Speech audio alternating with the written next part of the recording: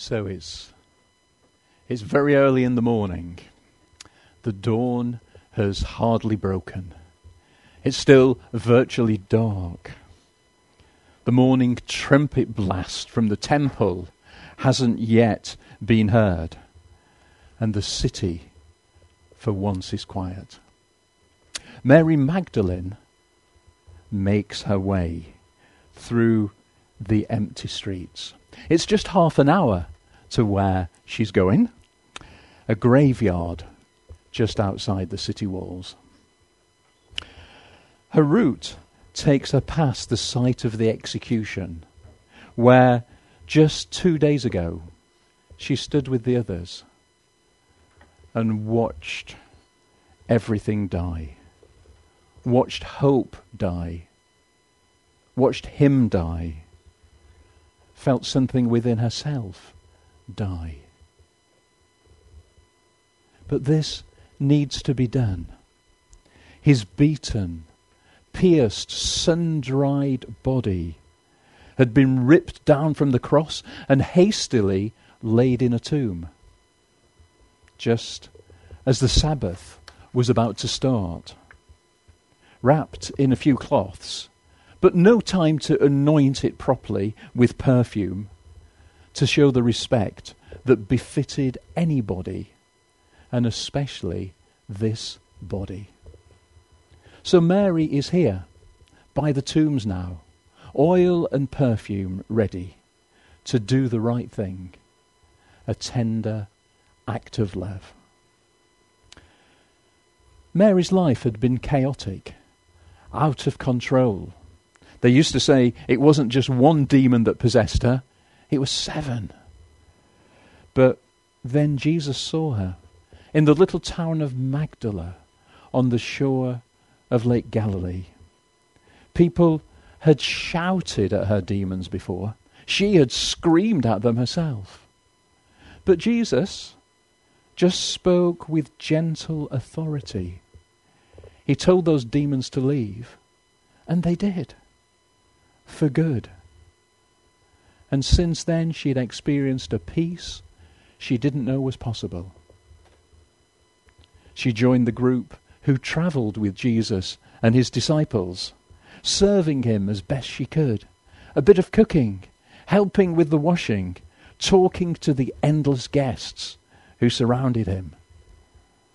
She just wanted to honour Jesus the best way she could, every day. So today is no different. It's another day for honouring Jesus. If not in life, then in death.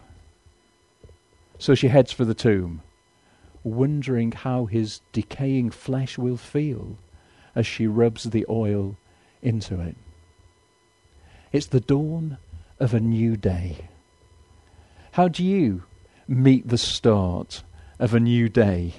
I wonder what it's like for you. Another working day, another pandemic day, another day in these uncertain times.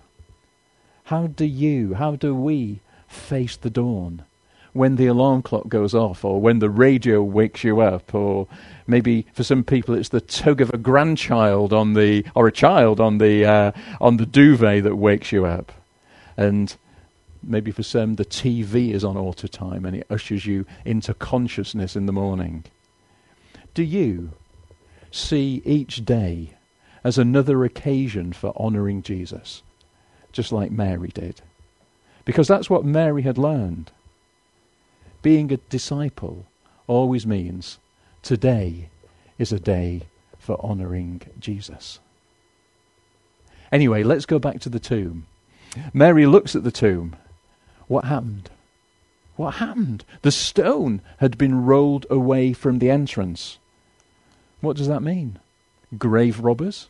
Body snatchers? Have the authorities confiscated his body? She takes a quick look round in case his body has been dumped somewhere nearby. No sign of it. And this is scary. She doesn't want to be here on her own in the graveyard. She needs to tell someone. So she hurries back into the city She does it in slightly less than half an hour this time. She rattles on the door of the home where Peter and John are staying. Shh, they say as she appears at the door. Everyone's still asleep. We were asleep, says a voice in the background. They've taken the Lord out of the tomb, and we don't know where they've put him, Mary blurts out. Well, we're coming right now, Peter and John say. And they set off at a trot. And the Bible says that John soon pulled ahead. Maybe John had been doing a lot of running. Maybe he'd been doing one of these couch to 5K programs and improving his running. In those days, of course, it would have been couch to 3.4 Roman miles. John soon pulls ahead for whatever reason, and he gets there faster than Jesus. Running breathlessly into the graveyard doesn't seem very dignified, but John doesn't mind. He recognizes the tomb, and he looks inside. There are the strips of linen that Jesus had been buried in, but no body. He feels Peter pushing him out of the way with typical lack of inhibition. Peter doesn't look from outside the tomb, he steps straight in there. Not only are there strips of linen where Jesus' body was, but he sees the cloth that was wrapped around Jesus' head still in its place.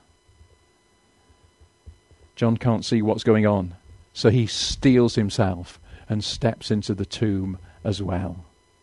He sees it for himself, and later he will realize that it was in that moment that he saw and believed.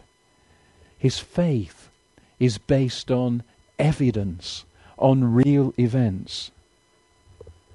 It seems like an age that Peter and John are in the tomb, but it's probably only a few minutes. Then, amazed, trying to get their heads around this, they head off back to Jerusalem. Mary realizes something significant is happening, something important, and tears flow down her face. What's happened to Jesus' body? He's dead, but he's not here. He was buried, but he's gone. Plucking up her courage, Mary bends down and peers inside the tomb. There are 2 strips of linen that they'd hastily wrapped him in. She can see where Jesus was. But then she almost jumps out of the tomb when she realizes there are 2 figures in white standing there in the tomb. They must be angels, messengers from God. They are surely going to explain what's going on. But they don't. They ask her a question. Woman, why are you crying? They've taken away my Lord, and I don't know where they've put him. This was the dawn of the day. But now comes the dawn of an idea. Can you see what's happening? An idea is beginning to form in Mary's mind. Is it possible? Is it just possible that Jesus is alive? She remembers that on at least 3 occasions, Jesus had said the Son of Man must be handed over to the chief priests and the teachers of the law, and that he must be killed, and on the 3rd day will rise again. They'd argued about what he meant. How could he be raised to life? But is this the explanation of what Jesus said? Is Jesus now raised to life? And I want us to realize that this realization doesn't come to Mary in a flash. It's an idea that is dawning gradually.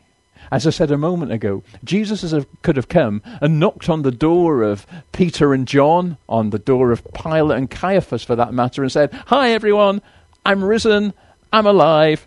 That's it. But instead, he allows Mary and the others time to discover, time to absorb what's going on, time to realize and to understand. It takes hours, not seconds, to recognize the resurrection. In fact, for one disciple, Thomas, it's going to take a whole week before he believes. Let's understand from this that when God leads us and guides us, when he speaks to us, he mostly doesn't do it in a flash. It's usually a process, not a momentary revelation. He lets an idea dawn on us. He plants it in our minds by his Spirit. And he gives us time to realize that it's from him. I wonder if you can think of ways that God has spoken to you over the months or the years. I expect that mostly God has led you over a period of time. It's been a patient ferment, a sense that something is brewing inside you, an idea that some new call or change or direction is required. And after a while, you said, Lord, that's from you, isn't it? Think of the journey that led you to Christ. There may have been a very significant moment you can remember when you committed your life to him. But that was almost certainly the culmination of a process in which others had probably been involved, and your own thoughts and heart had been engaged for days, weeks, perhaps even months or years, as it dawned on you that Jesus was claiming your life and you were going to yield to him. The dawn of an idea. I wonder what the calling is that God is birthing in you at this time. I think that it's probably not been the easiest time for Peebles Baptist Church in the last months, the last year or so. But what is God saying to you? What is God birthing in you for the time ahead? What is the idea that is dawning? Because God is always speaking. It just takes us a little while to hear sometimes. What is it for you personally that's jumping out of the scriptures for you when you read now? What is it that keeps coming to mind when you pray? What is it that's on your mind when you wake up in the night and you're beginning to realize, that's God saying something to me. This is the dawn of a word from God for you. So this morning we've seen the dawn of the day, another day for worshipping Jesus. We've seen the dawn of an idea in Mary and thought, what is dawning in us that's from God? And this is the last thing. Well, we'll come on to it in a moment. We'll go back to the graveyard. Mary has just said to the angels in the tomb, they've taken away my Lord, and I don't know where they've put him. Before they answer, she hears a noise behind her and turns to see that there is a man standing there. He asks with that same gentleness, "Woman, why are you crying? Who is it you're looking for?" This must be the gardener, she thinks. If anyone has tidied up a misplaced body, it will surely be him. "Sir, if you've carried him away, tell me where you have put him, and I will get him." The man simply replies, calling her by name. "Mary?" In an instant, she recognizes that voice. "Rabboni, teacher," she cries, grabbing hold of him, feeling a real body, not a ghost, pressing her head against his chest. She can feel her heart beating fast. And she can feel his heart beating too, because he is alive.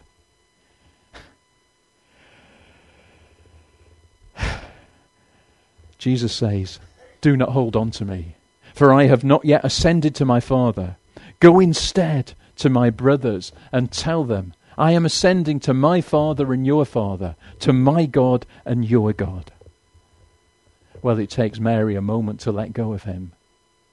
But he's spoken. She knows she must obey his word in this moment as in every other moment. It takes her much less than half an hour to run back to the city this time and to tell the disciples, I've seen the Lord, and to report what he said. You see, this is the dawning of a new age.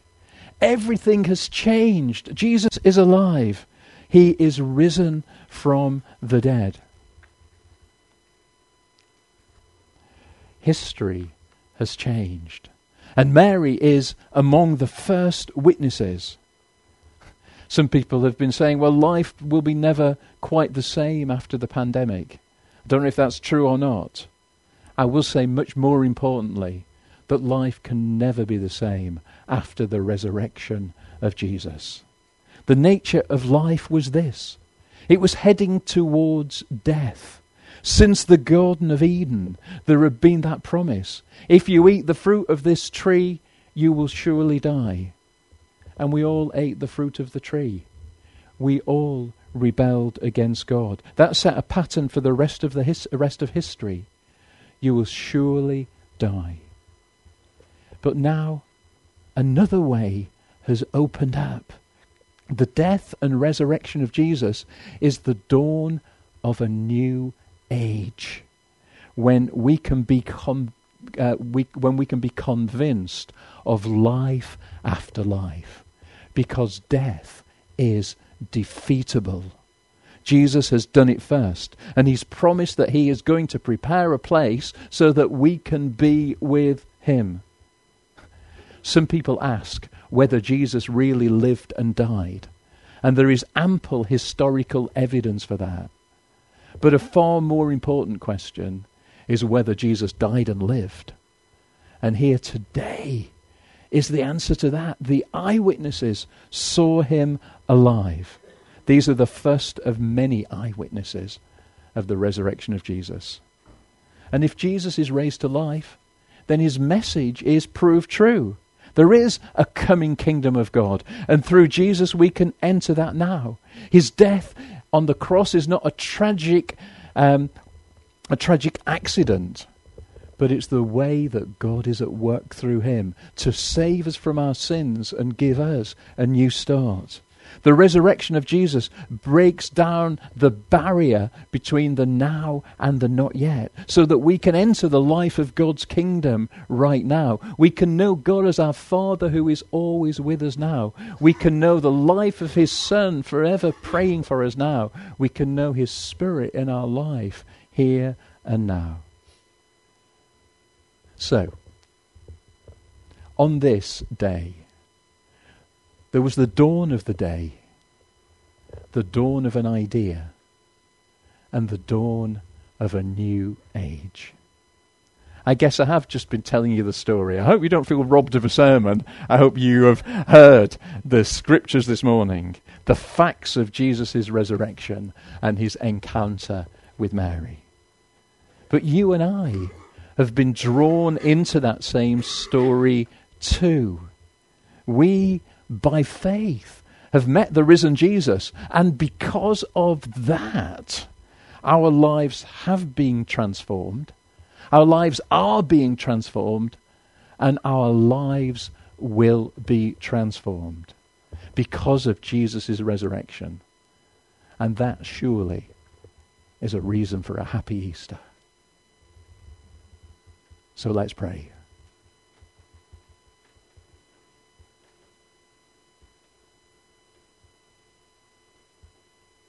Risen Lord Jesus Christ, we praise you and glorify you. This day, we're amazed again that by God's mighty power, you were raised from the dead. And that by your Spirit, your resurrection life is in us and among us now.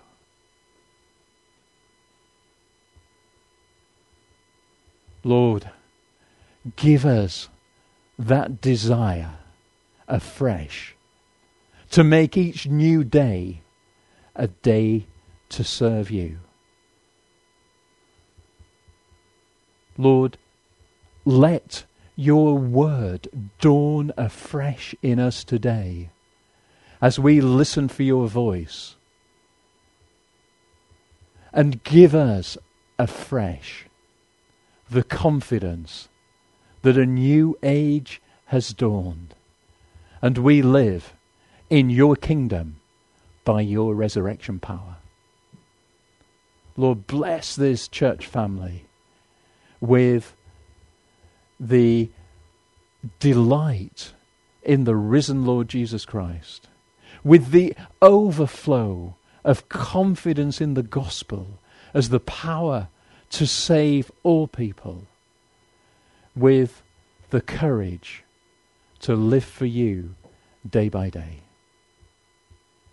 For the glory of Jesus. Amen.